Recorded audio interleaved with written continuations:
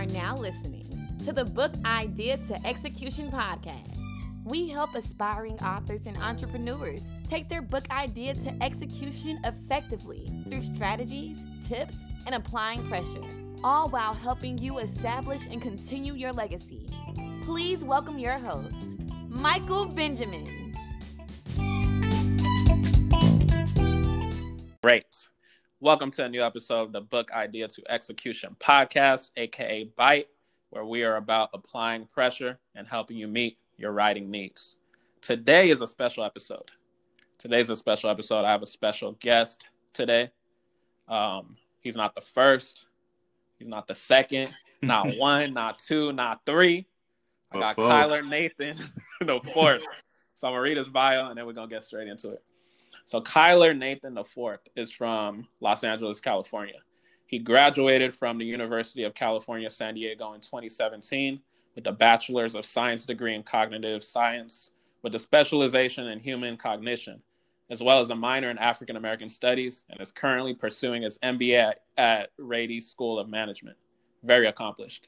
To date, he has published 4 poetry books: Five South, Peace of Mind, Beneath the Surface, and Obsidian, and 1 ebook project, Champion. You got 5 of them out there. His writings are inspired by his journey growing up as a Black male, slowly learning who the world has destined him to be. The books span his growth and development from a brokenhearted high schooler trying to fit in the world to a college graduate making the world fit into his visions. His work challenges normative ways of thinking by encouraging the reader to dig deeper into every emotion they feel, and more importantly, every thought that they think. He sees his art as a platform for conversations with the reader, constantly encouraging those who delve into his poetic mind to embrace their curiosity. He takes pleasure when people question his thought processes behind what he's created as a confirmation of the reader's attention to detail. I've definitely texted him about some of his stuff. Kyler's motto is that he is just a guy, as a subtle reminder that he aims to just be himself, never reaching to be better than. He views his successes as checkpoints rather than finish lines and hopes people revere his journeys more than his accomplishments. We got Kyler Nathan IV in the building. Welcome to the podcast, my friend. Thank you. Who wrote that bio? That was beautiful. Hey, man, it's fire, man. It's fire. I damn near wanted to take credit for it. I was listening to it. I was like, wait, I wrote that? That's some heat. Hey, man, that was some heat, man. I almost stole credit. But yeah, man, I appreciate you hopping on the podcast. I'm happy to be here. Busy. Yeah, I know you'd be busy writing all these books. I've read 4 of your books. I'm currently, in the process of Champion, so I look forward to finishing that. First of all, how are you doing? I'm doing good. It's Friday. Yeah, I feel like during this pandemic, I've been trying to look more at the positive side of things. And yeah, the work week was stressful. Yeah, like things are going on in the world. But personally, like I've really been looking forward to chopping up with you today. I got to talk with an old mentor earlier today. And yeah, it's the weekend. I'm just ready to relax, but also continue on this self-discovery / growth journey. I got a lot of projects I'm working on. And yeah, I'm feeling good. How are you doing today? Hey, man, I'm blessed. I appreciate you asking. I've been excited for the interview as well. So, yeah, I'm definitely interested in seeing where it goes. And I'm going to be transparent. I didn't come up with a title for the episode. I was thinking about coming up with something. So we just going to figure it out. Yeah, it'll come out of the episode. Yeah, definitely. How's your week, though? Like any small, big wins, anything? Yeah, this week has been filled with wins in my book. For those of y'all who are listening, I work as an advisor at UC San Diego, and just meeting with students is just something that does bring me joy. And this week, I've had a lot of meetings with students, just helping them on their journeys, just taking the time to listen to them. I feel like especially during this time while we're in a remote setting and disconnected from so many people, just taking like 10 minutes out of my day to really make sure a student understands like how they're navigating their time at UC San Diego. That brings me a lot of joy. So had a lot of those types of meetings this week. I recently got news of a new job that I'll be starting in a couple of weeks. So that's very exciting. Congratulations. Thank you. I appreciate that. And yeah, just some small wins. I've been trying to get more into like animation and graphic design. And so this week I've spent a lot of time each day just working on my talent on top of like my writing abilities. I'm trying to become more of a visual artist too, just to help with my book covers in the future and just marketing in general. So just a lot of little wins of minor improvements, but for major impacts in the long run. Facts. A multi-talented king. We love to hear it. We love it. I love it, man. All right. So how do we start this? Let's get into it. So I guess give my listeners, just let us know who you are. Like, where'd you grow up? We mentioned LA, obviously. Just give us a story about, you. Let us know who you are. Yeah. So, who am I? I feel like that's such a tough question to ask a poet because I've written poems about who am I. I've tried to figure that out for myself. So I feel like every time I answer, I'm like, am I willing to put this on record that this is who I am today? But I grew up in Los Angeles, California. I grew up for the sake of this podcast, I'm gonna say near Inglewood, but my address is Los Angeles, California. I'm not one of those people who grew up in the San Fernando Valley or just anywhere but LA claiming, no, I'm from LA. So I just want to make sure that that's clear for the viewing audience in case anyone from LA hearing this like, oh, he ain't from LA. Yeah. But yeah, I grew up in like the South Central Los Angeles area. Lived with my dad for most of my life. I have an older brother. My mom and my stepdad are really big in my life. I spend a lot of time with my grandparents. So family is something that's very important to me. Just because even as a young person, I wasn't just at my dad's house or just at my mom's house. I was going all around talking to grandparents, aunties, uncles, cousins. I don't have a humongous family, but I feel like I have a family that spreads pretty widely. So, yeah, family's something that's very important to me. I grew up in LA and then moved to Torrance for high school. I went to Bishop Montgomery High School in Torrance, California, which is a Catholic private high school in Torrance, which is a suburb area of Los Angeles. And so for most of my life, I had a lot of private schooling and I was in religious schools for the first part of my life. And then just transitioning to UC San Diego was actually the first time I was ever in a public school environment, believe it or not.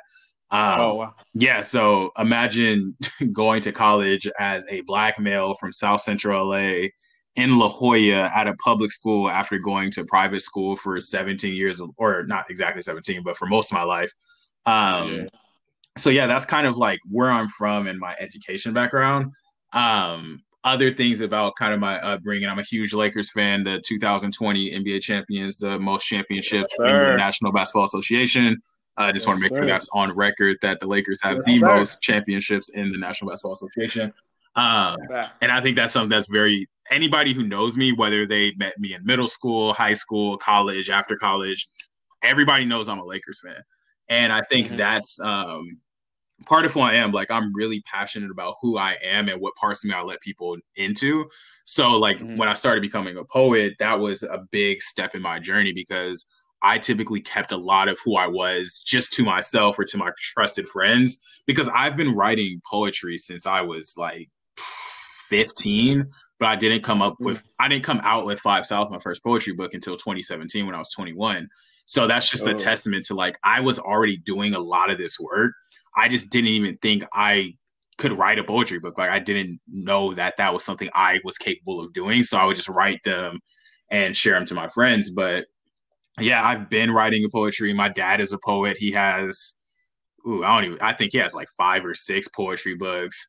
My grandparents write and do art. So I think it's always been in my blood. I just never was able to truly see my light in order to write poems until people kept telling me I was good. I was like, well, if I'm this damn good, then I guess I need to like sell this book and stop giving people all this free knowledge that they not listen to. Let me at least profit from it. I know that's kind of a tangent around like, who am I? But I don't know. I feel like there's just so many parts to who I am. Being a Lakers fan is one. Being a poet is one. Being an introvert is one, because I feel like there's a big stigma on introverted people that we're not the type that like to have fun, or like, I don't know. It's a weird stigma if you ask me. If you just take the time to really look up the definition of introversion, there will be a lot of free information out there. But yeah, I think that's something I owned as part of me in college. So I wasn't trying to really be super outgoing in college, but just really build and reflect on who I was, because as you know, graduating from UCSD, like you learn a lot. You learn about blackness, about class, about race, gender, all of that stuff. Yeah, I think that's the last thing I'll say about who I am. I'm a learner. Like I love learning. I love hearing from people who are doing stuff that I haven't done. Just because I feel like there's a lot of knowledge out there, and there's just no way we as people can have like an experience that is 100% unique. Like there's someone who's been down some of the pathways we've gone down. So it's important to like share and like build through community. And so like community is really important to me as well. Definitely. You dropped a couple things there that I want to unpack. So one gem that you dropped was the fact that you've been writing since you were 15, but it took you until 21 because you were trying to figure out the whole process. I just wanted to touch on the fact of that goes back to the theme of why we're here, why, you know, I'm interviewing you, why I'm interviewing a bunch of Black people that, you know, are authors as well, because it's some kids out there that's going to listen to our interview, different interview with Latasha or whatever. You know, it's going to be young Black girls listening to the interview with Latasha. They're going to get inspired. So the podcast interview is really, really important. So I definitely like that you brought that point up, because the kid that could be in your position right now, if they listen to the podcast, you know, they're going to be like, oh, wow, right, 2 Black men, they both published. Like, you know, proof is so important. And that representation. Yeah, representation, facts. And then in terms of the whole introvert thing, it's funny because just also going with the Lakers thing, because I remember like how we met. I randomly DM'd you because you were Black. I forget. I saw, I think I remember. I noticed. I saw like the Lakers stuff. So it's like, you know, like you've been 100 about, you know, the Lakers since day one. I saw a Lakers fan. I was like, okay, cool. You know, Kobe was just like everybody. Rest in peace. You know, it's like everybody's hero and stuff. So, yeah, I thought that was really dope. So, also I got one of your dad's books as well. So yeah, that's pretty interesting. So I guess just transitioning. This is the Bite podcast. So we're going to go on a journey. We're essentially going to go from the book idea to actual execution. Book idea to execution. You shouldn't, you know what I'm saying? But let's start from the beginning. So when you were 15, was that when you figured out you wanted to be published? Or when did you actually figure out you wanted to be published? I know you were writing at 15, but did it click like, oh, I want to actually publish? Was it 21? It was 21, yeah. I was working in undergraduate admissions at the time, and I was in Oakland, California. I live in San Diego. And I was just sitting at the airport waiting on my flight, and the flight was delayed. So I was talking to my dad about his poetry book, because I was like, yeah, man, I have like 200 poems on my phone. Like, but I'm also broke. I should write a poetry book. My dad has written poetry books. Let me talk to him. And so I was just talking to him, and I was just asking what he did, kind of like what you're doing with me and with this podcast. And that's why I really vibe with your vision, because he was like, oh yeah, I just went on this website and it did most of it for me. I just had to write the book. I was like, oh, that's it? Like I have poems. I just don't have a book. That's easy. So yeah, while I was sitting in the airport, I was just looking through the notes on my phone and was just looking at the different poems, trying to see if there were any themes in there. And I'll be honest, there wasn't anything that really tied it together as like a cohesive theme, except for the fact that they were all poems that I had written between when I was 15 and up until I graduated from college. So I just was like, yeah, like, let's just dive in and see what comes out of it, which is so like beyond my character, because I never just dive into things without thinking through them very thoroughly. But I just decided that in that moment, if I really wanted to challenge myself as a fresh first generation college grad who needs to pay off student loans in a couple months without like a full like secure, like I had a job, but I just knew that I needed more income in order to not be in debt for the rest of my life, because I didn't want to be like broken down with my debt. So I just started compiling poems, and this kind of gets into the second part, so I won't talk too much about the actual process of it, but that was the idea, was just like hearing from my dad how simple it was for him to write like 5 books at the time. And it was just motivating to me, like, well, hell, if my dad could do this, I can for sure do this.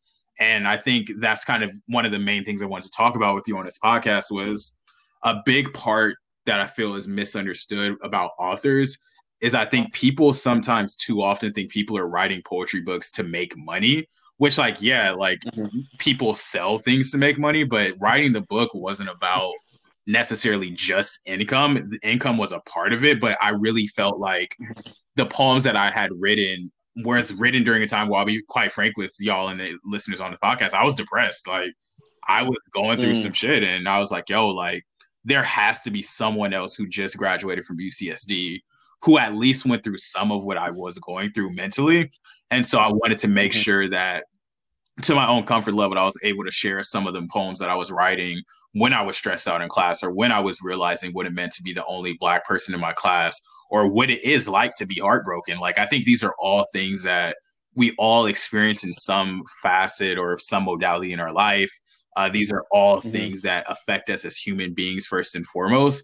But I feel like there's this, I don't know what to call it, but people don't feel as comfortable as I feel like they should just sharing some of the downfalls as much as the victories.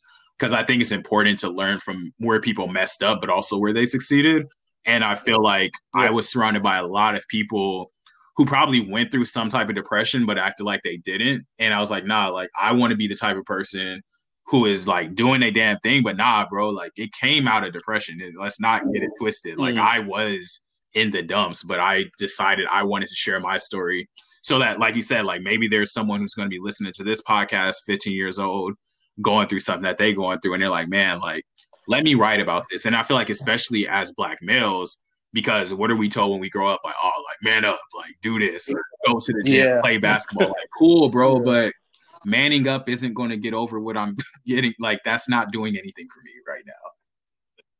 Definitely. Facts. But yeah, that's what I think I would summarize at least the book idea for Five South. The other four for sure. I'm not sure if we want to get into the other four just yet, but the other four for sure were more thought out ideas to execution. But Five South was kind of just on a whim.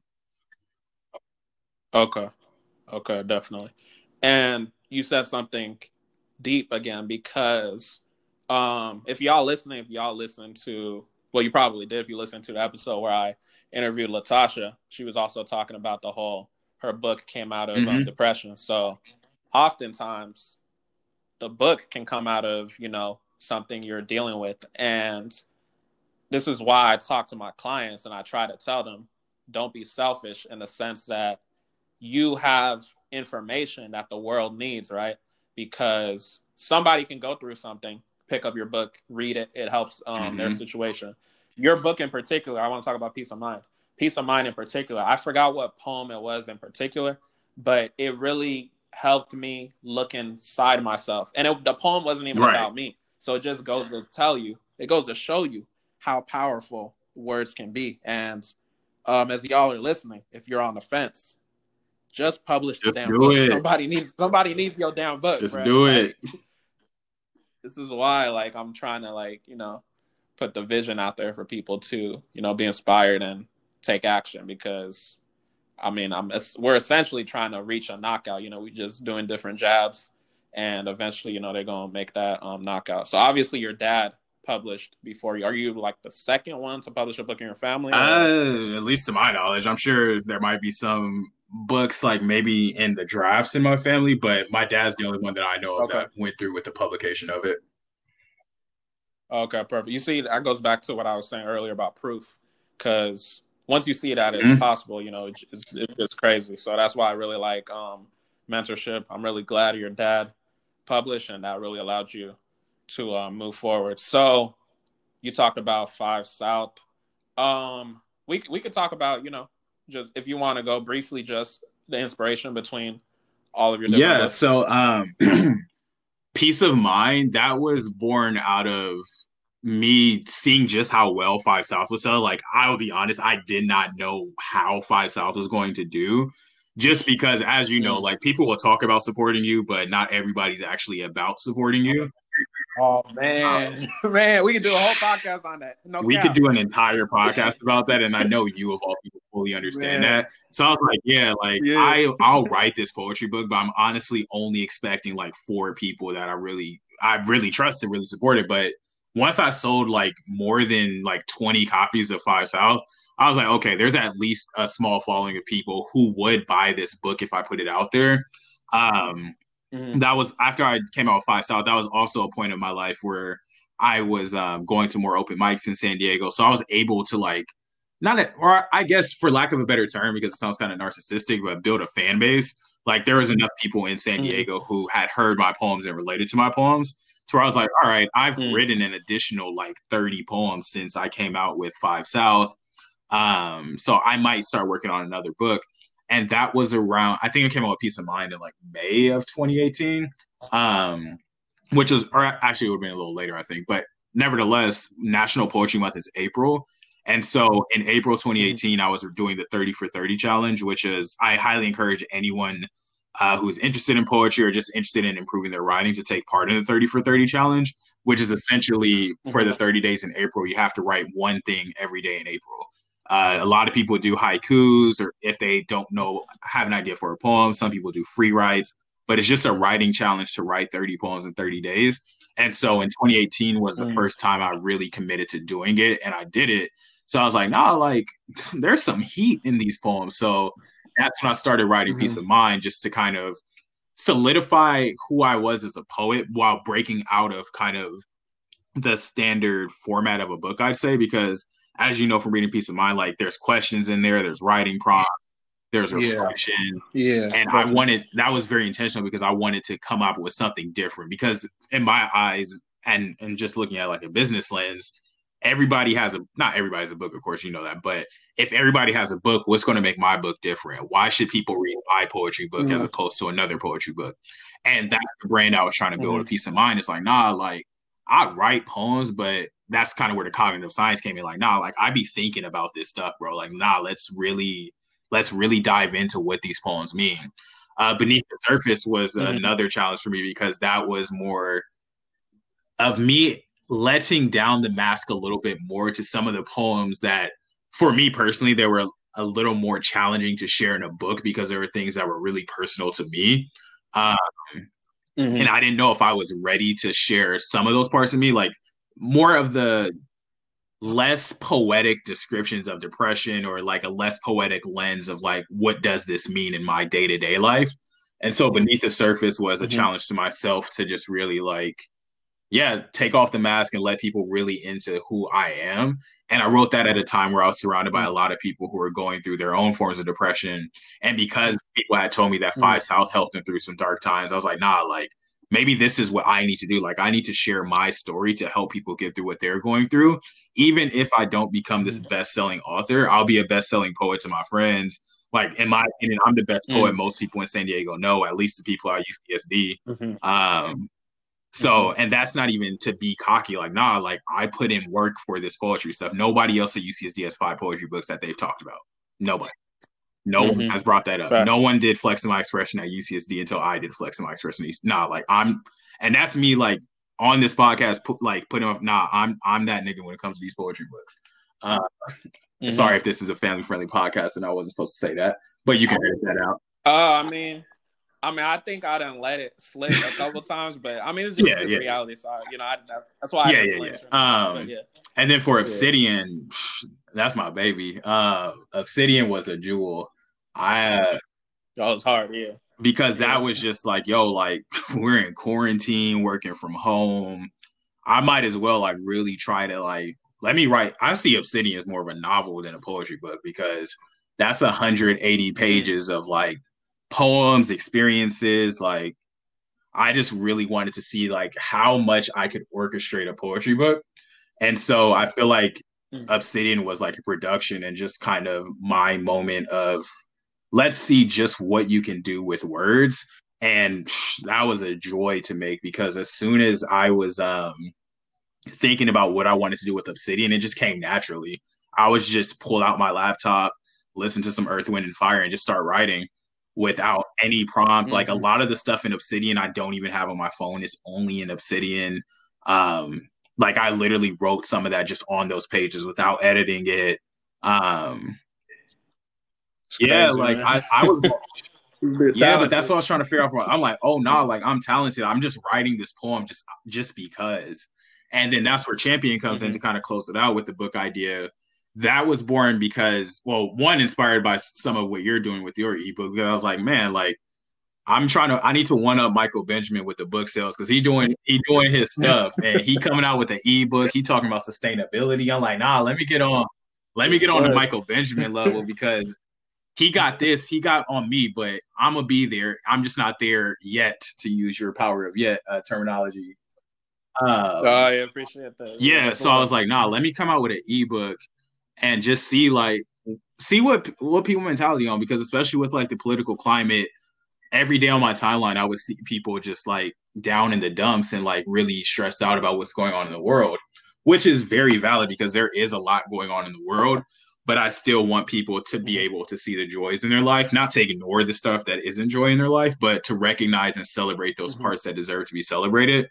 And Mhm. yeah, I was like, all right, I'm gonna come out with an ebook. I don't know what it's going to be called yet, but I'm gonna come out with an ebook. And so this is where I become cocky, kind of stubborn Kyler. I was like, all right, let me see when they even want the book because I want to see who really about it Mhm. and who just think I'm this guy who just be writing poems. So I put the question on my story. I Mhm. was like, all right, when y'all want the next poetry book? First response was like January 1st or April 1st, whenever the poet has time. I was like, whenever I have time, there's plenty of time. I'm working from home. But then yo ass commented Mhm. and was like, November 1st. I was like, all right, bet. I'm gonna finish it before November 1st, but release it on November 1st. So you challenged me to Mhm. expedite the process of the book. And that's what I was like, nah, like I can do this easily. And so that was the idea of Champion. And I personally really love it. It's completely different, but I love it. Mhm.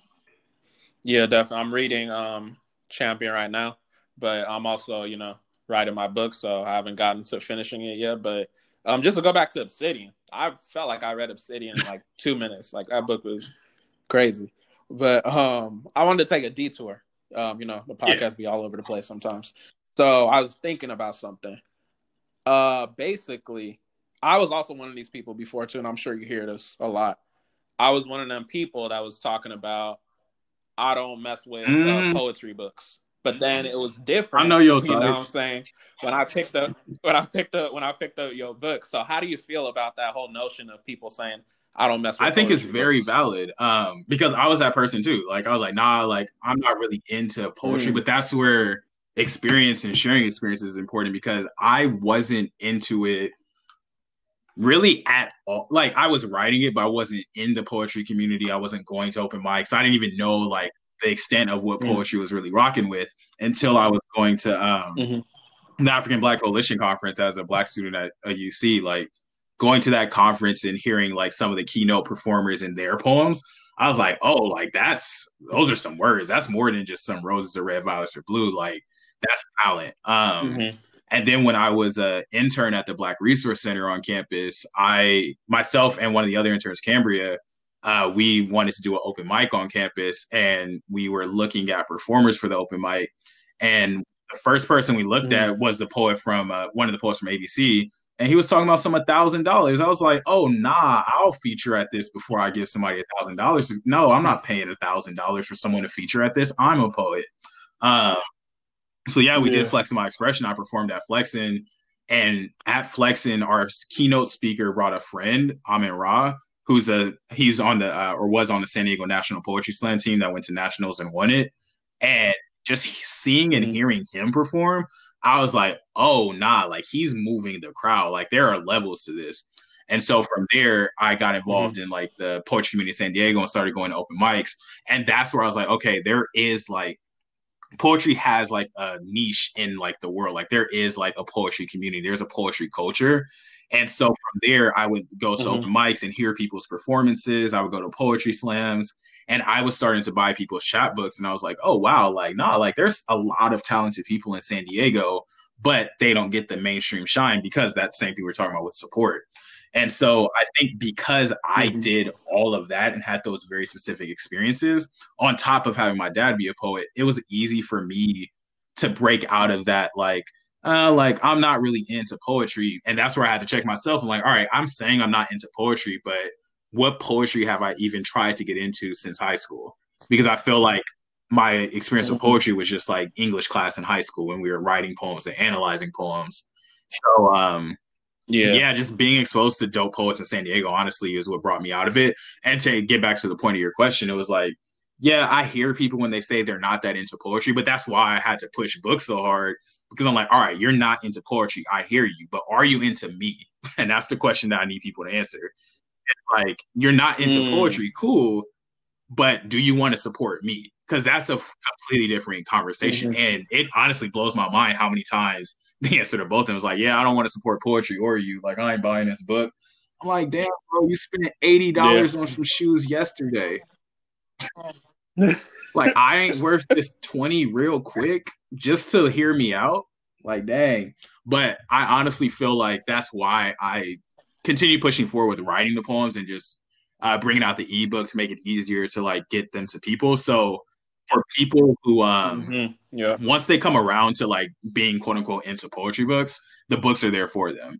And the other part of it, the part that people don't see, but because I'm trying to support your podcast and just really let down the mask of the entire process, when it comes to like, I'll be having Mm-hmm. conversations with friends who don't have my poetry book, and they're like, man, I'm going through X, Y, and Z. And I'm like, you know what, bro? Like, read this book. Like, I'll send you this book for free because there's some stuff you're going through that I went through too.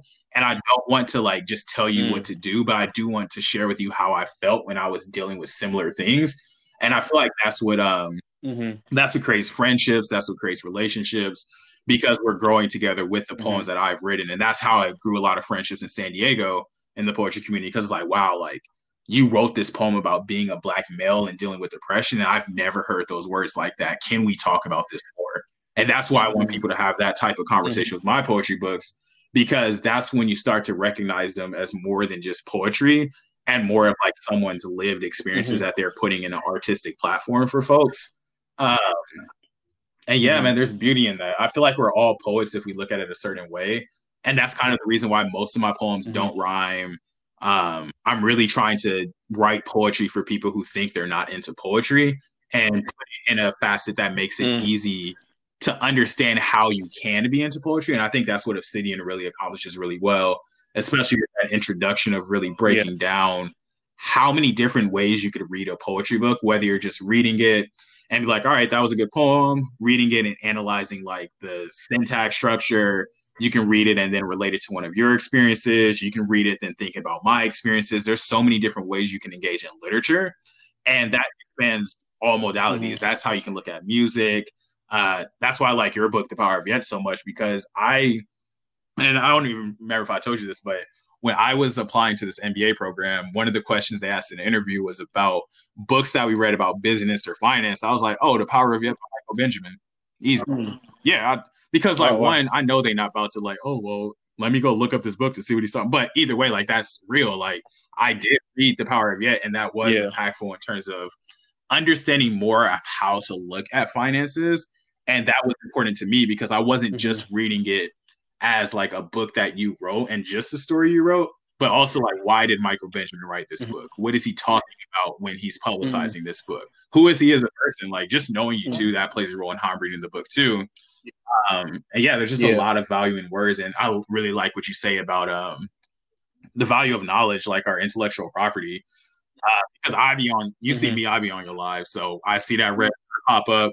I'm like, all Yeah. right, I know what Michael be talking about, but just in case he spits some knowledge that I ain't heard yet, let me tune in and see what he on because you know stuff that I don't know. If I ever had a question about engineering or something, you're the first person I'm talking to.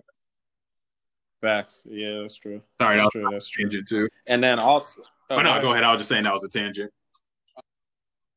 Oh, okay. Yeah, yeah. Well, I was just gonna say. Also, I think it's just going back to support. We don't got to break it down too much, but I think it's dope to support people that you know personally because when we look at a book, it's like, okay, these are his thoughts, these are her thoughts, and all of that. Any of y'all listening that follow me on Instagram, I have a highlight reel where it says black owned, and I put a lot of I think I have a lot of books there. It's probably majority closed or whatever, but I try to support people that I could tangibly reach because it's like I want to see what's in their mind. So when you come out with like an Obsidian, I'm just like, bruh, like how do I pay you? I need it because I want to, see what's in your mind. And I like the music aspect of Obsidian, which was really dope as well. But I wanted us to Mm-hmm. focus on one book. I kind of sound biased towards Obsidian, but what book do you want to talk about? Just so we could, focus on that one and they can focus on one that they would Um, purchase? Phew, that's tough. It's people always ask me like which book to talk about or which one should they buy. I'm like all of them. Um, let's I Peace of Mind's your favorite, Obsidian's my favorite. So whichever one of those you want to talk about, I'm down for. Okay. Obsidian became my new favorite. So we could let's do it. let's do Obsidian. All right, for sure. So how long was the journey? So this was your Correct. fourth book, right? Obsidian? It was number 4. Okay, for sure. It was number 4. How long was the journey from when you got the idea to actually having it in your hand? Great question. So I released Obsidian on Juneteenth. Um, that was very intense because I think you came out with the Power of Yet on Juneteenth, right? Yeah, I was just about to tell you. Yeah, I for sure bit your style. I ain't even gonna front. Like I was like, nah, like Michael released his on Juneteenth. That's some baller shit. Like I want to release mine on Juneteenth too. I'll give you that credit for sure. You gave me the idea to release on Juneteenth.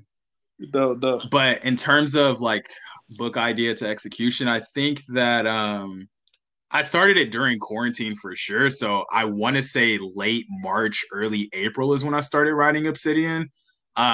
Because I know I started the process a little before the 30 for 30 challenge. And then it was probably late March when I started. And then I was finished with the first draft of the book probably by like June 1st.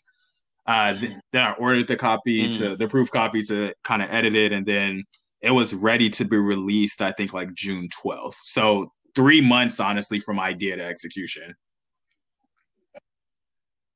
That's phenomenal, man. We got you listening to this right now. I'm talking to you. I'm not talking to that person over there. I'm talking to you. You've been slacking saying you're going to release your book, but you haven't released it. Someone's going to take that one personally. I don't know who I'm talking to. They need to, though. Like, what are you sleeping on? You're talented. Yeah, exactly. So that's really dope. So the whole 3-month period, did you have the idea in that late March or you had the idea beforehand? I think I came with the idea in the middle of writing, honestly. Like I literally was just listening to music one day and just in a good mood, honestly. And I opened my laptop and just started free writing. And I was trying to write a poem, but I ended up writing kind of like a story, kind of like and this is the introduction of the book I'm talking about. It kind of started feeling like I was writing a story or like a novel or like a nonfiction or fiction book. So it didn't feel like a poetry book, but I was like, you know what, let's just see where this goes. And as I was writing, I was noticing like, I don't know, I felt it in my body. Like the music was moving me to write. I was being inspired by the music I was listening to. It was a nice day outside. I was surrounded by good people. And I was like, yeah, I just feel this and was in a good mood. So I started writing. And it didn't really become Obsidian itself until like maybe a month or so into writing, a month and a half when I was nearing completion of the book. I was like, man, like I need to come up with the cover of this book. So I started designing a cover and I came up with the cover concept, but it didn't feel like totally right. Like there was just something missing from it that I felt didn't match the tone of the book. Excuse me, because the cover was actually going to be purple and yellow, and it was going to be like kind of Laker themed. And then I was like, nah, like this needs to be like a little bit more grown. So that's where I went with the black and gold theme. And I was just like doing idea boards, like, and my definition of doing idea board is something that we did in class was in Coxsci, we took Post-its and would just write down like words, ideas, phrases, whatever is coming to brain, just writing all of those on a Post-it and then sticking it on a surface. So I would write like just random words on Post-its and stick them on the wall and just saw what like themes came up. And a lot of the themes had to do with like nighttime, darkness, blackness. And so I was looking up like synonyms for the word black because the cover was black too at this point. And one of the words that came up was obsidian. I was like, ooh, that sound nice. Like obsidian, like that's mysterious. Like it has a good definition. It fits the theme. And I feel like it sparks conversation because one of the reasons I feel like Obsidian was, in my eyes, the most successful of my poetry books was that air of mystery around it. Like, because before it was like, oh, 5 South, there's a picture of me on the cover. Peace of Mind, there's a baby picture of me. Beneath the surface, it's kind of like, yeah, like underneath the surface, we get it. But Obsidian's like, yo, like, what's Kyler on? Like what's happening with Obsidian? Yeah. Like, I'm intrigued. And I think that level of intrigue And on top of that, like me actually going a lot harder for the marketing of Obsidian and just really like making sure it's on the timeline a lot, like very politely pressing people. And I mean that just going back to the support sense. Like anytime someone be like, man, like I really want to support you, I'm like, all right, do it. Like what's with I that's the part I don't understand. It's like, I really want to support you. Like, all right, why aren't you? Yeah. And then they don't have an answer to that. I'm like, yeah, you're the problem. Why aren't you supporting me if you really want to support me? Yeah, that's a fact, man. But yeah, like I don't know, like once I got the name for it, that's when I really started getting in the groove, and that's when the book really started to take its form. I think I wrote like the first half, came up with the name, and then wrote 100 extra pages just based off of having the name in play. And then I forget which part of the book I made the edit, but after I had the final draft of it, that's when the George Floyd protests were happening. And so I had to make an edit to the book, literally like on the spot, and just like, man, like, let me put a message in here specifically for Black people because, man, have we been going through it? And something I really appreciate is what my homie Andre, well, our homie Andre, but for the visitors, my homie Andre, he has said, like, man, Obsidian is like timeless. Like, I feel like you were not predicting the future, but the themes in Obsidian kind of overline nicely with just the state of the world in while we're in quarantine, while we're dealing with this pandemic. Like there's dark, or not dark, but there's like low moments, there's high moments, there's Black stuff, there's personal stuff, there's success stories in there. I feel like if anybody was ever thinking about getting into poetry, not even to sound like self-centered, but Obsidian is a good place to start because it's a book. Like there's narrative in it. There's like guidance in it. There's like how to read poems in it. There's reflection in it. And yeah, it's a journey. I love it. Definitely. And then I just want to shout out to Andre as well. You know, very real, supportive. Amen to that. He's not one of them people we talking about. You know, he gonna support no matter what. So yeah, shout out to him.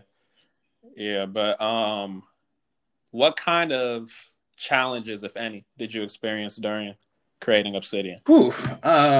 Challenges. I think the main challenge I was facing with Obsidian was just the determination to finish the book.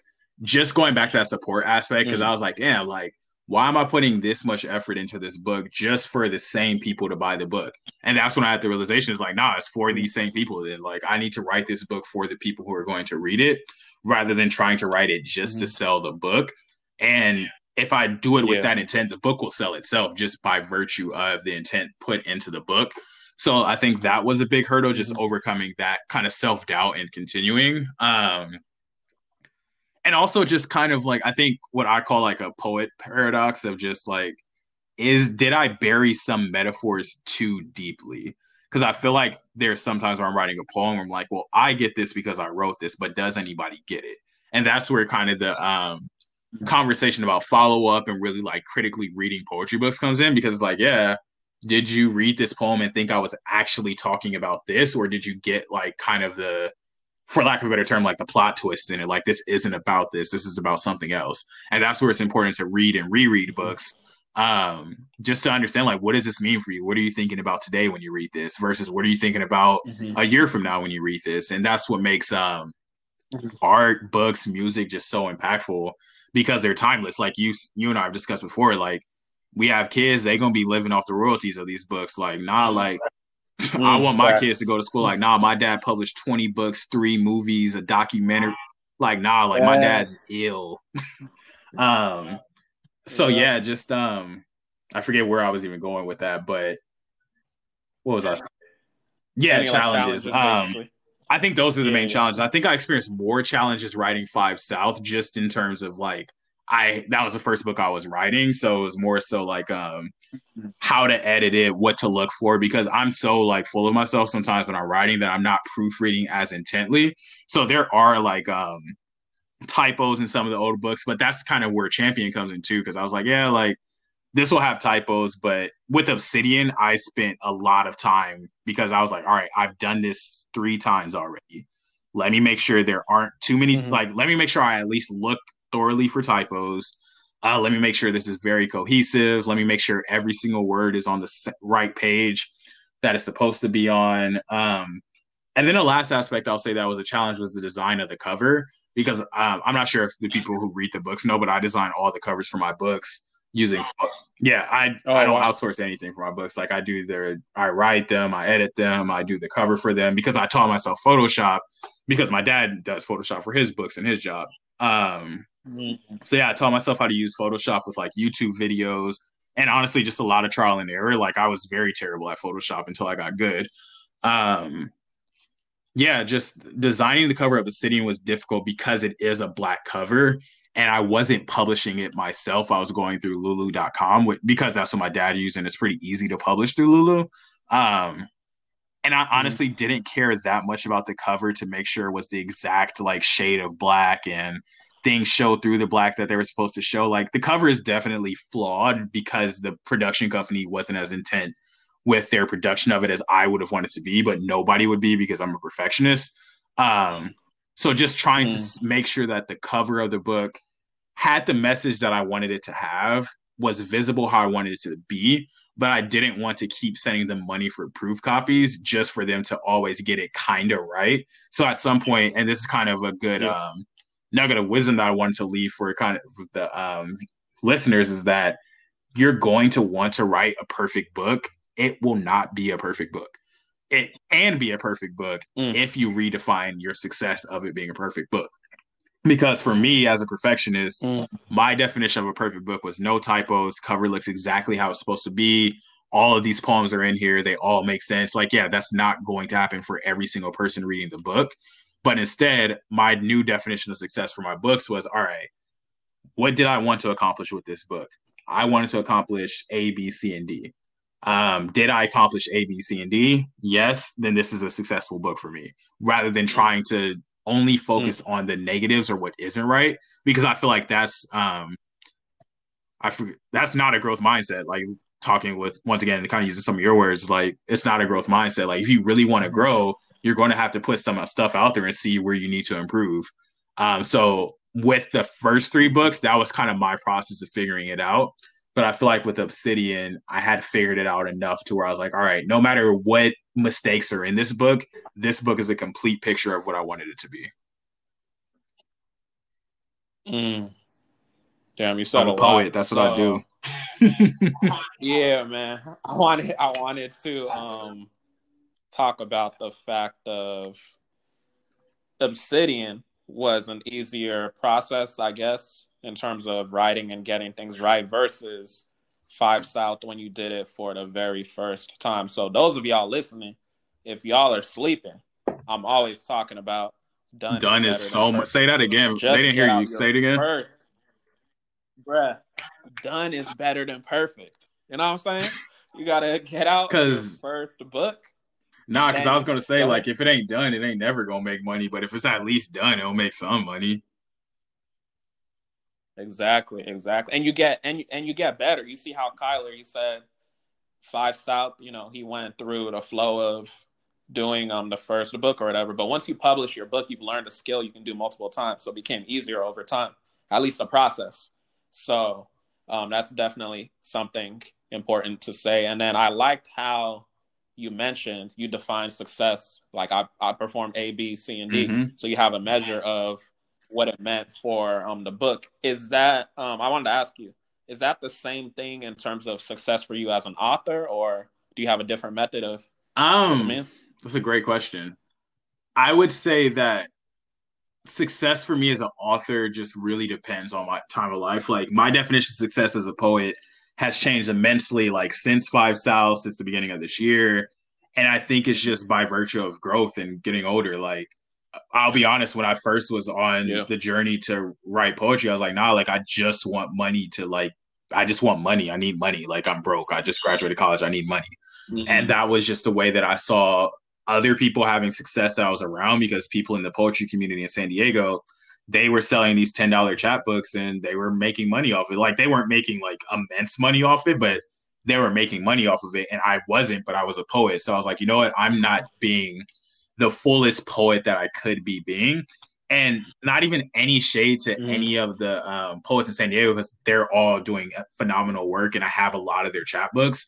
But I wasn't impressed by like just stapling like papers together and calling it a poetry book. I was like, nah, like I want to come out with like a book, because not to like not that their books aren't books, but because I knew that if I wanted to sell poetry books, but also didn't have the time to go to every open mic and really try to build a following, I'm gonna just make it stand out. Like, nah, like my book is 180 pages and it has this unique cover on it, and you can tell I spent time on this. So nah, like it's not free. It's $20. Stop asking me for a discount. It's $20. If you want a $10 book, go buy a $10 book from someone selling $10 book. This book is $20. And yeah, so going back to me as an author, that was kind of the mindset for Five South. But as I started publishing books and having conversations with people about books, I started to just see like what people were gaining out of reading my poetry. And I was like, wow, like, and I can't share like everything that people say to me, of course, because that's their story and their information. But people have literally texted me like, yo, like, I was depressed this whole week. And I read your book, and this poem changed like my entire outlook. Or this poem made me feel heard for the first time in my life. Or just reading this was reaffirming today.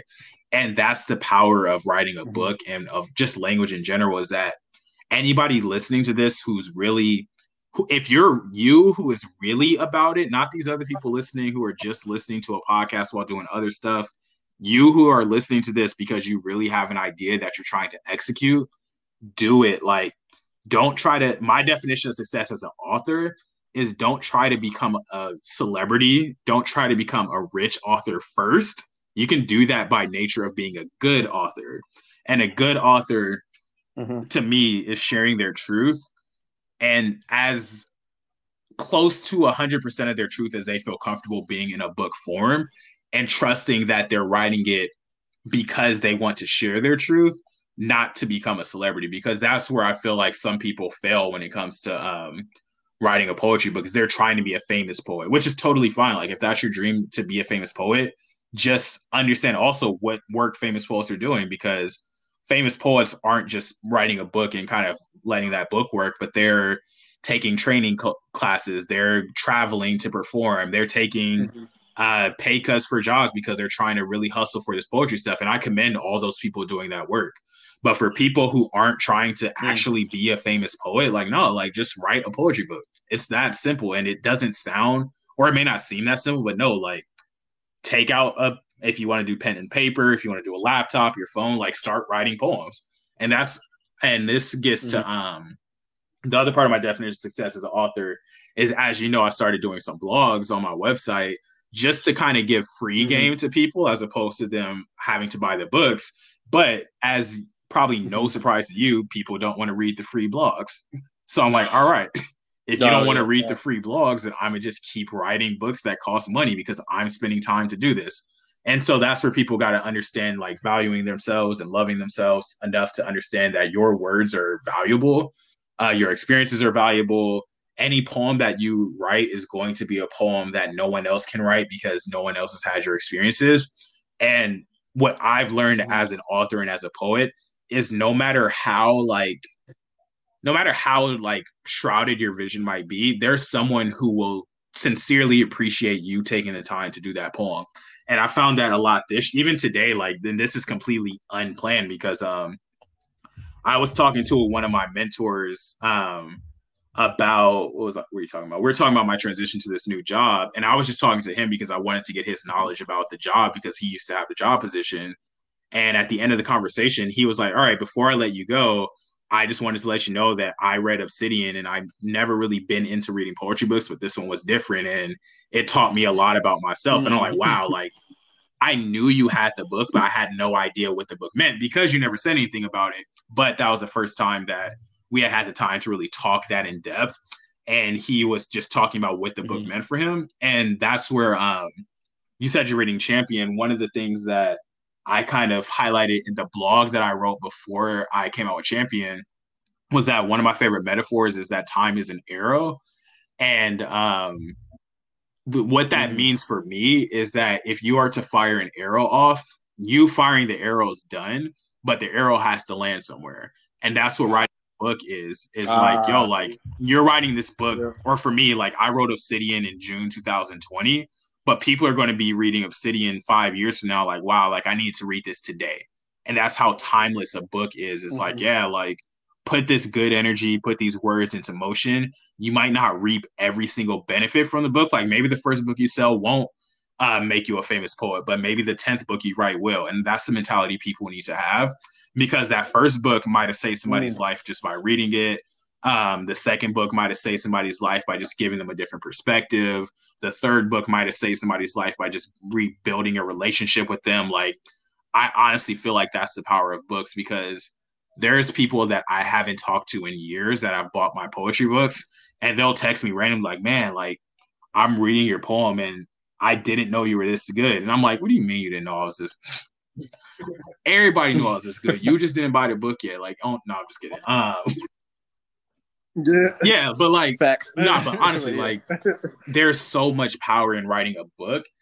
I think that the most important thing that I would say to anybody who's trying to execute that book idea is kind of what you said. Like, it's so simple, but you honestly just have to do it and then focus on what comes after that. Like, focus on selling the book after you make the book, because you can't sell a book that you don't have.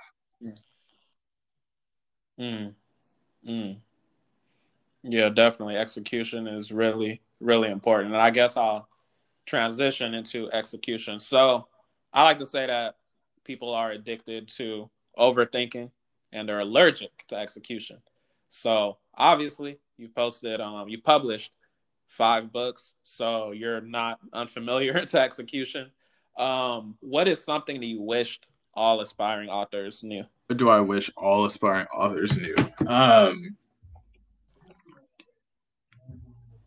And it's funny because the answer to that question is also on the cover of my Champion book. Because the book, and this is a gem for only the people listening to this podcast and for Michael Benjamin, because anybody who ain't tuned in, they losing. Because the ebook is called Champion for what it's worth, but it's really called The Power Within, inspired by The Power of Yet as well. And that, if you look at the cover of the book, not the actual like cover of the PDF, but the actual like thumbnail on the website and the image I put on Instagram, it says The Power Within on my chest. It's just transparent. Because that's the part that I realized in writing Champion is like, yeah, like I could have written that book at 15 and started making money at 15 if I had really trusted myself and believed and loved myself enough to really rise through what I was dealing with and just come out with that book. But on top of that, I could have also done it if people would have like pumped my head up more, like, nah, like you're ill at this, write a book. But that's where like I feel like your role in this is really important too. People need to be like, nah, like motivating people like, no, you can do this. You can do this. It's not about money. Because like you said, like this is a free podcast for people to listen to. If you really take an hour out of your day to just learn something new and just make time for yourself. And that's where I feel like The Power Within is important, because some people like, oh, like you be up all the time at like 6 o'clock in the morning. I could never do that. I'm like, all right, well, you'll never have 5 books. If you can't wake up early to write, then maybe you don't actually need 5 books, because the real like hardcore artists and writers, they're writing like up until midnight, waking up at 4, continuing to write. Like writing is a hustle. It's not just about putting words on paper. If you really want to become in my opinion, a very strong author, you need to look within yourself and really unpack some things you need to unpack. And that's an uncomfortable conversation for some people. But most importantly, and you know this, but I don't want to spoil Obsidian for everybody, but you got to love yourself. Like at the end of the day, you have to have a lot of love for yourself. Because it all comes down to that. Everything, you can do any poetry book, but that's the theme of like any book you're going to write. You have to love yourself. The whole journey from cover until the end, like that's part of the book. But in order to be an author, you have to love yourself as an author and validate and value yourself as an author to be like, no, like I have a right to share my words and share my knowledge. And the way I was looking at this, if you go on Amazon right now and pull up the best-selling books on Amazon, no offense to them authors, but like my book's better. Hey man, I feel you. Like my book's better. You. Like I put an Instagram post. That. One of the number one selling books on Amazon was a cookbook. I can make a cookbook, and I'm Black. I'll cook better. Like Facts. But that's where capitalism at play, because not everyone has access to have the marketing to put all their stuff on Amazon. But that's where like people are trying to be best-selling authors versus becoming an author. And you can't be a best-selling author until you really look within yourself and see how you listening to this, not the person next to you, not your cousin, not your mama, not Michael, because me and him already have books. You gotta look within yourself and really like unpack, like, do you want to write a book? If the answer is yes, start writing the book. If the answer isn't yes, then you don't want to write a book. You want to get money. And if you want to get money, start doing stuff that people who get money do. Like start investing in stocks, start getting rid of debt. Like you can't be trying to be rich, but also be like locked down in debt. Like you won't be rich if you keep paying the government all this money. You won't be rich if you keep spending $80 a week on Amazon for this stuff. Like if you want to be rich, it's a lot, and being rich is a lot more complicated than this. And I don't want no like comments like, oh, like, no, like I get all that. Like I'm Black too, y'all. I'm not. Yeah. Anyone listening to this, I want to end this with saying, I am not rich. But if for those of y'all who want to be rich, if that's your goal, you got to start doing stuff that's going to get you rich.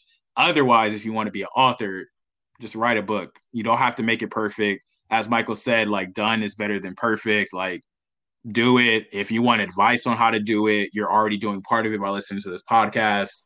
If you want to support my stuff, you can support my stuff and read my books to see my journey. And that's kind of the last. I know I've given like 17 pieces of advice, and that's one piece of advice. Hey, you told me before I got on this podcast to be transparent and send gems, and I'm trying to drop all the gems that I can think of right now. Yes, sir. We love it. Yeah, like just do it. Like it really comes down to that. Like I'm a perfectionist. I'm stubborn. I have self-doubt. Like I didn't think people were going to like my poems, but they do. And you really just got to pull out of all of those like self-doubt moments as best as you can and just start the process. Like I was having this conversation with Andre too. Like I feel like too often people try to get from 0 to 100, like starting to become not an author to having a book. Instead of going 0 to 100, go 0 to 1 first. Go 1 to 2. Go 2 to 3. And at some point, you might be able to jump to 10. But if you take it in increments versus trying to like get all the way first, that's where most of the success will come in my eyes. Oh, and that's the piece I was missing too. That. Read. Like it might sound so trivial, but if you want to be an author, read books. You can't be an author if you don't know like literature. Like I read a lot of books. Yeah. I listen to a lot of podcasts. I watch a lot of YouTube videos just to hear what people are saying and what types of things people are dealing with, because that's how you start to elevate your writing styles to fit a wider audience. You have to make sure that your writings are applicable to that wider audience you're trying to reach, because I'm writing these books as a Black male, but I don't just want Black men to buy these books. I want to have experiences that people can relate to besides being a Black male, but with the emphasis on Black people. Definitely. And if you're listening to the podcast at this moment, if you made it this far, first of all, I just want to thank you from the bottom of my heart. But I got an action item for you. The action item I have for you listening to this is to go and purchase Kyler's book. I'll have a link in the show notes, but I say to purchase it. Purchase Obsidian specifically. I say to purchase Obsidian because Obsidian helped me dive into myself deeper. It helped me with the whole self-love. And then as a byproduct of that, I got motivated to write more. So if you're somebody that's dealing with writer's block or whatever, if you're just scared of the whole process, I would just say definitely buy and read Obsidian. Read it. Please don't just let it sit on your bookshelf. That's dumb. Yeah, because it ain't, I mean, at the end of the day, you get some money and all that, but it's about the impact. So you want to read the book. So take a moment. You can pause the episode, go purchase Obsidian, look in the show notes. I'll have the link over there. All right, but I guess, what should I say? What do you think is a common misconception people have that holds them back from actually executing? Great question. You're specific to writing because there's a lot of stuff people be having that holding back from executing other stuff. But Yeah. Writing a book, I think the biggest thing that holds most people back is that idea that there's a right way to write a book. Um, Especially with something like a poetry book, because as I mentioned, like Five South, I feel Five South and Beneath the Surface are more of a standard poetry book, whereas Peace of Mind, Obsidian, and Champion are kind of a more abstract take on a poetry book, I think, just because I didn't stick to just poems. And that's kind of poetry within itself. Mm-hmm. Like, yes, there is structure to what makes a poem, but I already spent time in my life understanding that. So if you're trying to write a poetry book, watch some YouTube videos about the history of poetry or watch some videos on how to write a poem. Or, I mean, I dropped some free knowledge on my page. My Instagram is at the fourth Kyler, TheFourthKyler, but it'll also be in the description of this episode or the promo for the episode. But yeah, I wrote a blog post about kind of that thought process of how I became good at writing poetry. Like, it's honestly just practice. Practice makes perfect. And I think that when people are so caught up in trying to write a specific type of book versus writing the book that they want to write, I think that's what holds most people back. Because honestly, anybody listening to this podcast, and you're probably listening to this podcast because you have a book idea that you need to execute, focus on the E. You already have the BI. Like, execute. Like, you need to execute that. Like, you have an idea for a book. Because we're in 2020, you know how many books have been written across time? Like, yeah, you're going to write a book that someone else might have like written something similar, but it's not your book. It's not your experiences. And I think that's the thing I had to get out of, was trying to write a book that fit the poetry book niche, or on the opposite side of the spectrum, trying to write a book that wasn't like any other book. Just write the book that comes out of like your pen or comes out of your notes, and make sure that it's your words. Like, make sure it's not what someone else wants to hear. Make sure it's what you want to write first and foremost. Definitely. Because it's definitely going to be people that don't resonate with your book. But that, to me, I love that, because that just means that you took a stance in terms of what you were talking about. And then going back to what you said about practice, I think that is really key. I know we got listeners I know we got some people in Germany. We got some people in some weird, or not weird, no disrespect, some different places, Germany and Russia, all them places. I've also been seeing some, international sales for The Power of Yes. So I appreciate y'all listening. Kyler has books on Amazon, so make sure you go purchase that on Amazon, because I don't know if he's going to ship international. But in terms of practice, I think it's important, because I want y'all listening to treat it like something that you like. Like let's say you love playing video games, you love playing basketball. Obviously, you do that so consistently. So apply it to the same thing when it comes to writing, and really, you'll be thanking yourself later. I'm just curious, do you, because you said that with Obsidian, it just like you just wrote it and it was just like that. Do you ever outline, or it's always off the top? How does that work? Great question. For poetry books, I don't fully outline, because or at least not physically. I think mentally I outline. I think a lot. So I feel like because I have so many poems, I kind of look through the poems first, and then get an idea of what types of poems I would want to include in the book. So kind of giving the book a theme first, and then letting the poems naturally come together. Like, I write the book from cover to cover rather than trying to outline it first, because the times where I try to write with the outline, I don't know. I'm way too stubborn to write with the outline. Like, I want to think outside of the box. So I would like pick a theme or a general idea, or sometimes with Obsidian, it was just like, yeah, I'm listening to this song. What types of poems come to mind when I listen to this song, or what types of words come to mind? And that's what makes Obsidian so unique, because that book was completely guided by the songs that I was listening to at the time I was writing them. So some of that led to creation of new poems. Some of that led to me pulling up poems from my 30 for 30. But the actual like structure of the book was largely made based off of the natural like rhythm of the songs I was listening to. And I was just shuffling through my iPod. Honestly, I would like start listening to music, and then the moment that a song just started playing that I really vibed with, I'm like, oh nah, like I need to write to this one. Like this is it. This is what I need to write to. I love that. That's definitely a gem. That's a bar for execution.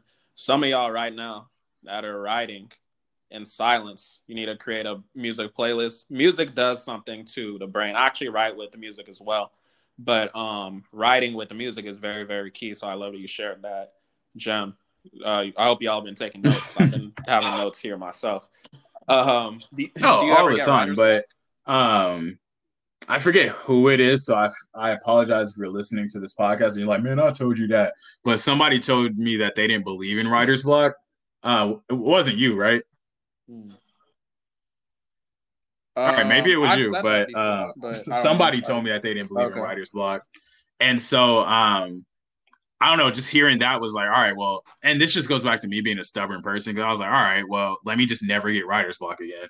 So I just anytime I think I have writer's block, I change something about my environment. And I think that's a gem that I've never said that line out loud, but it is very true. Every time I get writer's block, I change my environment. So if I'm sitting in bed and I can't write a poem, I go outside. If I'm outside and I can't write a poem, I go inside. If I'm listening to a song and I can't write a poem, I change the song. If I'm trying to write. And that's where it's really important to plan out things. Like, I'm not just trying to force a poem out when I'm writing poetry, but I let it naturally come. And this is I don't know if I said this in any of the books, but when I was writing Five South, a lot of the poems themselves, the idea for the poem came while I was driving to UC San Diego from LA. Like, I would just be driving, listening to music, and I'll just get like a metaphor or a line. I'm like, ooh, that's some heat. Like, I need to write a poem about that. And so this is where technology is really important too. I'll be like, hey, Google, set a note for it. And Google just heard me say that because we live in a capitalist society. But like, set a reminder to write a poem about blah, blah, blah.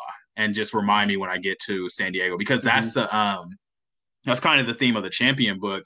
Is like, yo, like, y'all are already authors, y'all are already poets, y'all are already rappers, y'all are already all of these things already within you.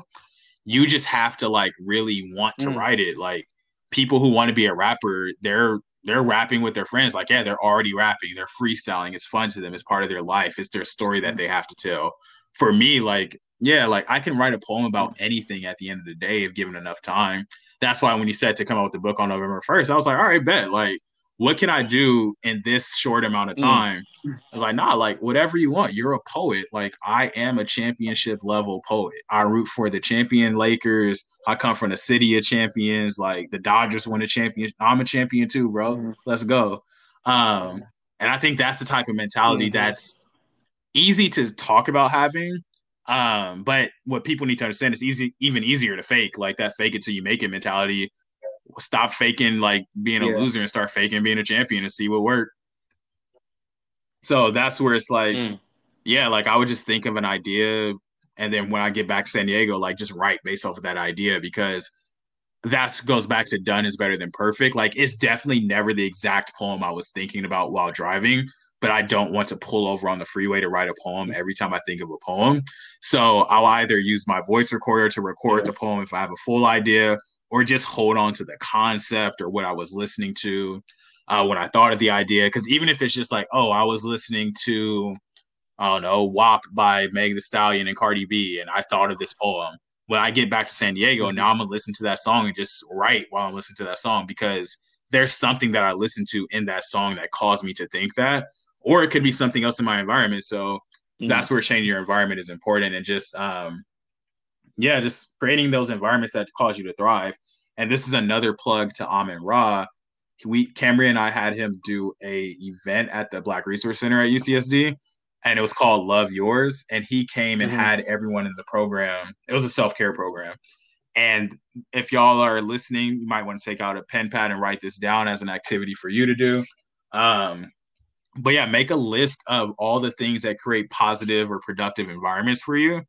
And then in that list, circle the things that you can control and focus on those things. Like, if creating a productive environment for you is having a clean room, a good meal, and a shower, is your room clean? Did you eat? Did you take a shower? If not, then do those things and see if it creates you in a more productive environment.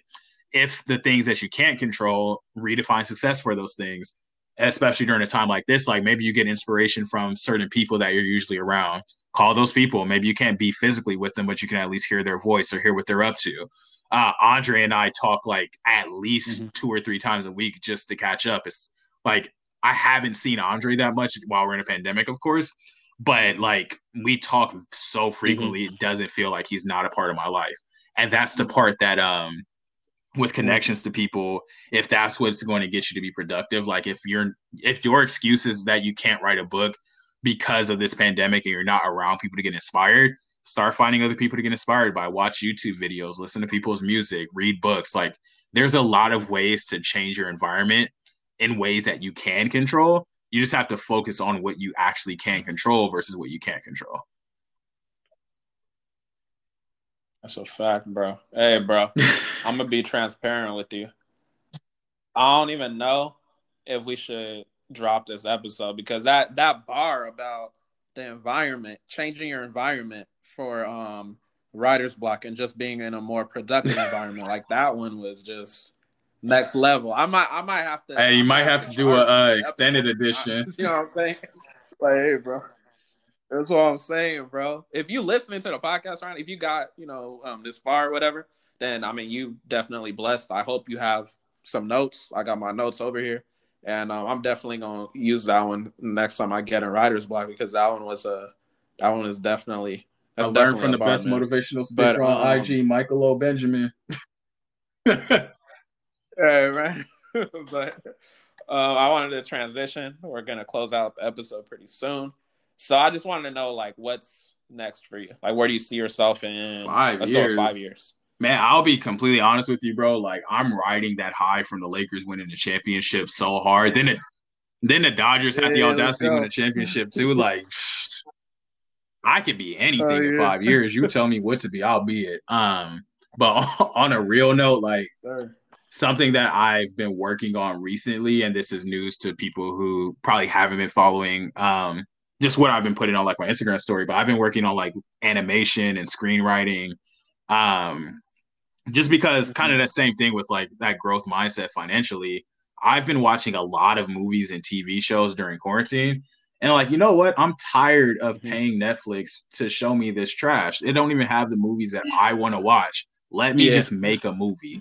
So in terms of this ain't book idea to execution, but kind of the ITE part of it, idea to execution, I found some screenwriting software and got a student discount on it that saved me $150. I was watching YouTube videos about this black screenwriter, and he was breaking down screenplays and movies, and he recommended a book. So I bought that book and started reading the book. Like, it's out there if you have the financial means to do some of it. But I think that's where I've learning a lot this year, just how to think financially differently, because I was like, dang, like I didn't go to film school. But then I was like, you know what? So what if I didn't go to film school? I can write a screenwrite. I'm a writer. So 5 years from now, I might be a famous YouTube star. I might have a movie in Hollywood with Jordan Peele. Like, who knows? But I will for sure. Like, you can like, if y'all want to follow up on me 5 years in November 20th, 2025, I will have at least an animated series with at least a few seasons on it. Like, the animated series is coming in April for those of y'all who listening, but that's kind of something I learned in my MBA classes about SMART goals. So just setting a SMART goal for mine with the animated series, I'll at least have that first season ready to jump by April. But 5 years from now, I'll have a successful animated series, probably at least 3 to 4 screenplays, more poetry books, maybe an autobiography. That's kind of the personal side of it. But professionally, I'll still be at UC San Diego. I'll be finished with my MBA, maybe onto a PhD. The sky's the limit. I don't know. This is the wrong time to ask me 5 years from now. Like, I think I could be whatever the hell I want.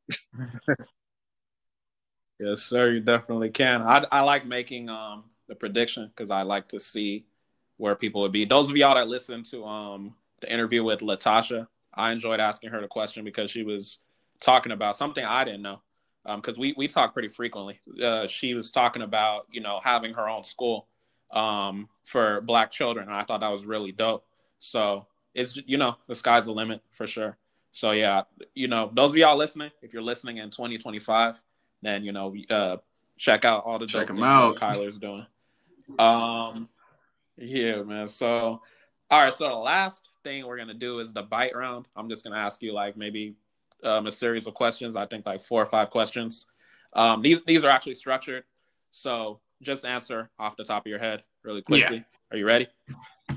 Ain't no pressure. It don't gotta be quickly. It's whatever. I Get just the like to gears say going. that to bring it up.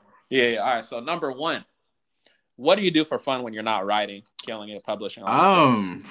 Playing basketball, watching YouTube videos. I love watching movies, hanging out and talking with my partner, with my friends. Like I'm pretty multifaceted, but definitely something dealing with basketball or movies. Those are my 2 big passions outside of writing.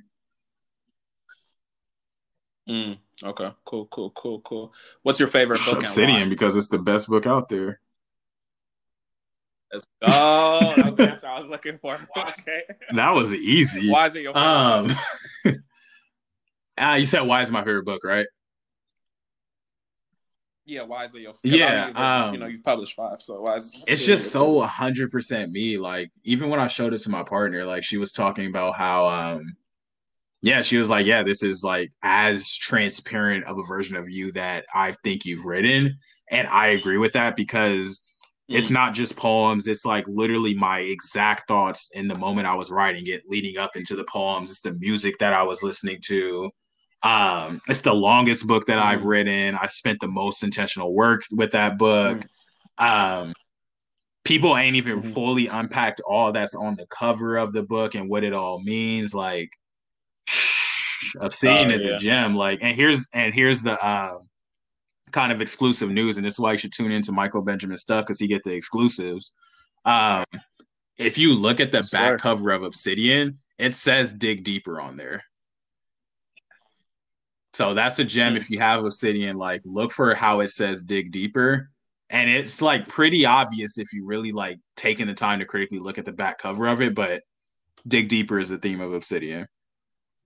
And so I think like just because of all that intention, that's why it's my favorite, because I think it's a masterpiece. And that's not even like I would love to read Obsidian, and I know people love reading it. Yes, sir. I'm looking at it right now. I see determined, solid, excellence, all that. Yeah, I really liked the cover because gold is like my favorite color too. So it really stuck out to me. Like when you see it, it sticks. For those of y'all listening, when you see it, it really like sticks out. So make sure you go get that. All right. So best piece of advice you've ever received. Best piece of advice I've ever received. I've received a lot of good advice in my life, man.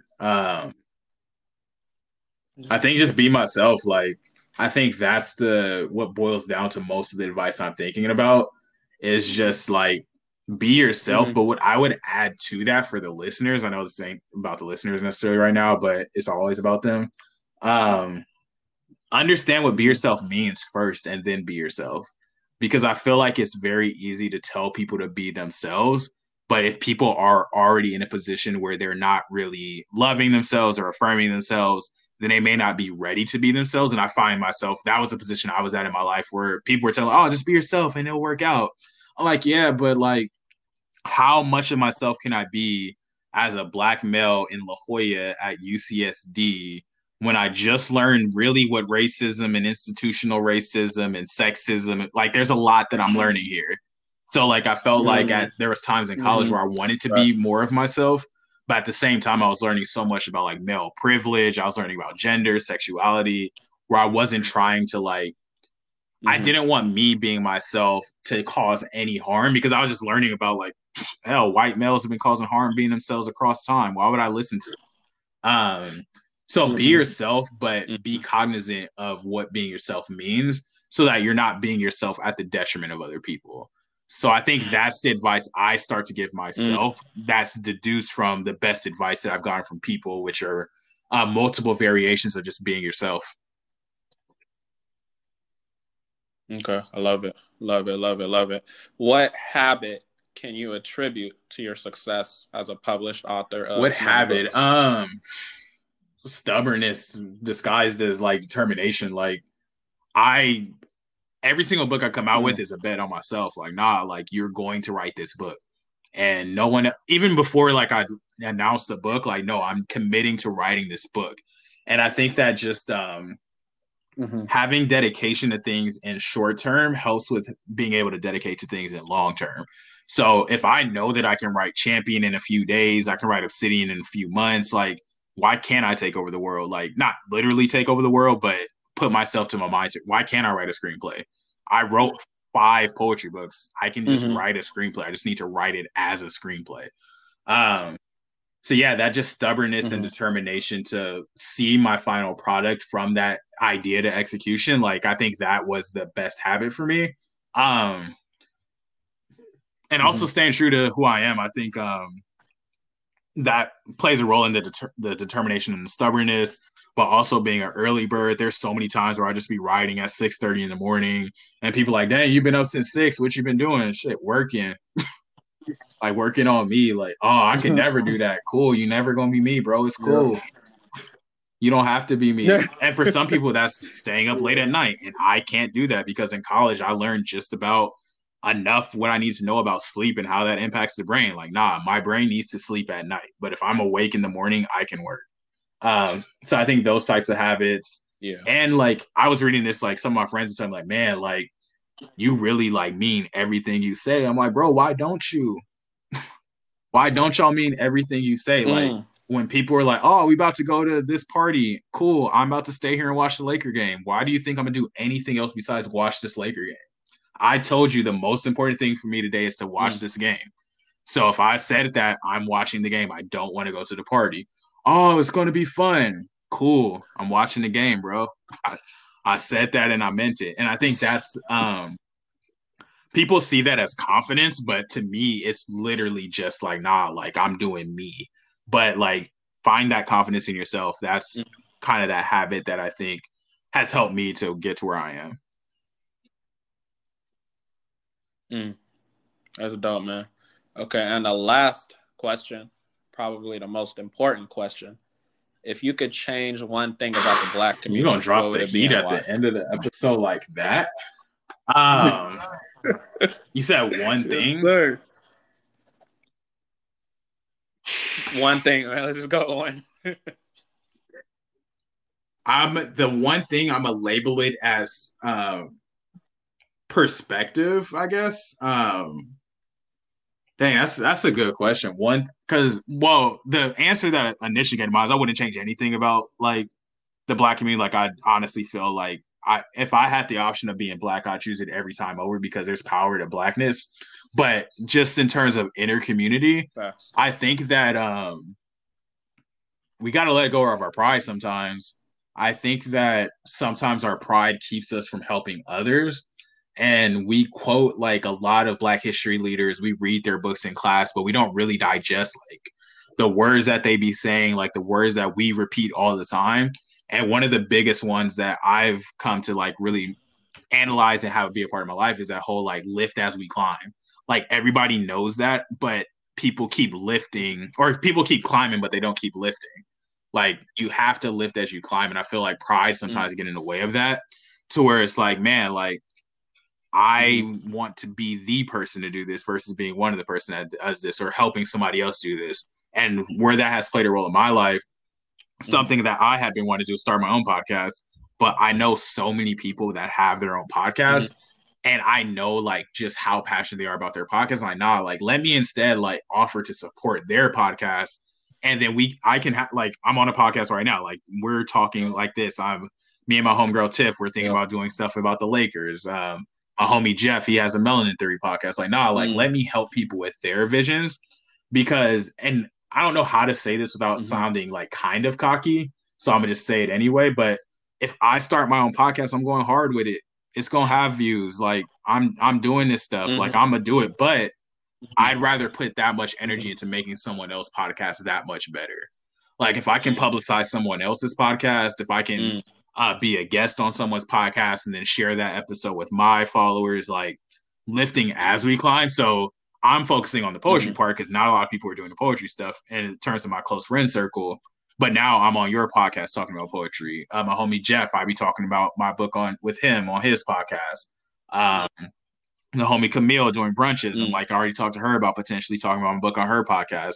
And like, yeah, it serves me for the publicity of the book.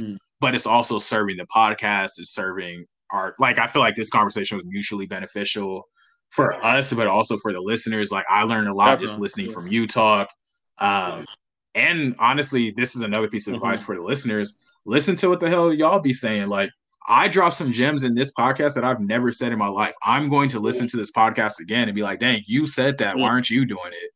And that's kind of like the check yourself part of it. And it all goes back to that pride thing. Like, if you're going to talk about it, be about it. Don't just talk about it. That's a fact. That's a fact. And then just for transparency too, when I started the idea of I'm going to be interviewing people, part of it was me knowing that I know some dope individuals and I know that they're going to drop some gems, and then I would love to, learn from them. So this is my second interview. I had Latasha, and now I have you, and I have more later on. And I've chosen a select number of published authors I know that are really going to bring the heat. Some people have asked me to be on the podcast, and I'm just like, let me ask you, you know what I'm saying?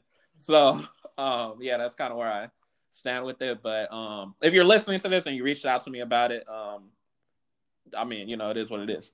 But all right, so why don't you give us a final nugget? Final nugget to bite on, man. Y'all greedy. I done gave y'all a 20-piece McNugget meal. Hey, man. But for the 21-piece McNugget, love yourself, man. Like, it really comes down to that. I feel like we're dealing in a time where people are separated from each other. People are dying every day because of the coronavirus at this time. Those of y'all hearing this in the future, I hope we ain't still in deal with the damn coronavirus then. But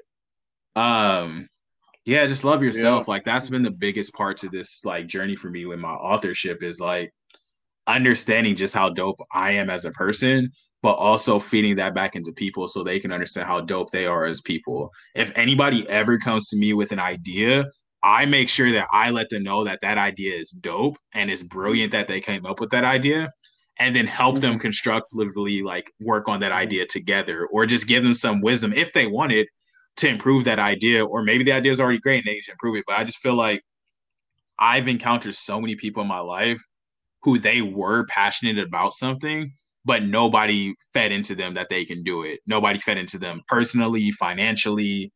And so I think that the biggest step in that first part is loving yourself. That was the biggest thing for me after writing Obsidian. It was like, I'm dope, bro. Like, I am dope. So let me stop acting like I'm not a dope poet and really go in on this book. Let me stop acting like I'm not a dope poet and drop Champion. Let me stop acting like didn't just graduate from UCSD, didn't just get into a master's program. Like, like I'm ill at this. Like, especially these college students. This is a 22-piece nugget. The last nugget I'm gonna drop. I worked for UC San Diego undergraduate admissions office. I read over the time of my 2.5 years there, probably like 10,000 applications if we keeping it a buck. Scrubs don't get into UCSD. Like, y'all had to work so hard to get through the admissions process, the SAT, ACT, high school, hell, racism, like there's a lot that, especially the Black UCSD students and alum listen to this, there's so much that y'all had to do to get to UCSD. We don't even got to talk about what the hell we had to do to graduate from UCSD. Everything else is easy. We're already brilliant. We've already proven it to so many people. The people we really need to prove it to now is ourselves. Like, and I think the coronavirus has really brought that to light, because for some people, all they got is them in their house. I'm blessed to be able to be with my partner right now, but I'm away from my family. I'm away from my friends. And so sometimes you got to be your own light. And if you can't be your own light, that's when friends is important. That's when community is important. That's when art is important. Like, let's say that you've been feeling like really lonely during quarantine. Like, well, one selfish plug, because the homie Jeff, his podcast is Melanin Theory, and he just dropped an episode on loneliness on Spotify. So if y'all want to check out, Melanin_Theory, I think on podcasts or on, I think it's like Instagram, Twitter, Spotify, but Melanin Theory, Jeff be dropping some knowledge, and today the topic was loneliness. But the reason I brought that up is Start listening to podcasts, start reading, watch a new movie, listen to music. One of the things that I talked about on my blog is creating a champion playlist, essentially, which is and it's a challenge, the last challenge, and the thing is Nugget 24 now for Kobe. And this, we got to end on this. My mouth getting dry and shit. I got to get closer to the microphone. But the last nugget that I would drop there, dang, I just lost it. What was I saying? Oh yeah, it's the clutch bucket. Oh, you got a clutch. Dang. Oh yeah, the champion playlist is think of, like, right now, without listening to the songs, just think of 10 songs that align with who you used to be, how you used to feel, 10 songs that overlap with how you feel today, and 10 songs that overlap with how you want to feel in the future. Don't listen to the songs yet, but just write down a total of 30 songs, 10, 10, and 10. Create them on a playlist, and then set time in the future to listen to that playlist and just see where your mind goes as you're writing, because that's something I did when I wrote Champion, which is start listening to songs that overshadowed, or there were metaphors or like songs of like how I used to feel when I was in a more depressed state, how I feel today, like after being in 2020, but also like I'm trying to be that guy like 5 days from now, not even 5 years from now. I'm trying to be that guy in 5 days. So I need to listen to music that's going to feed that into me. So once you have that championship playlist, that's something you can listen to when you need to feel a certain way. And this is all tied into that feeling of loneliness.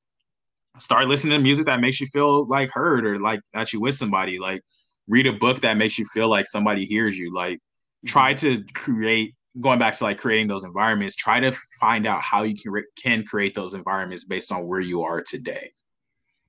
That's Nugget 24 for the Black Mamba, Kobe Bean Bryant. Rest in peace. Rest in peace, man.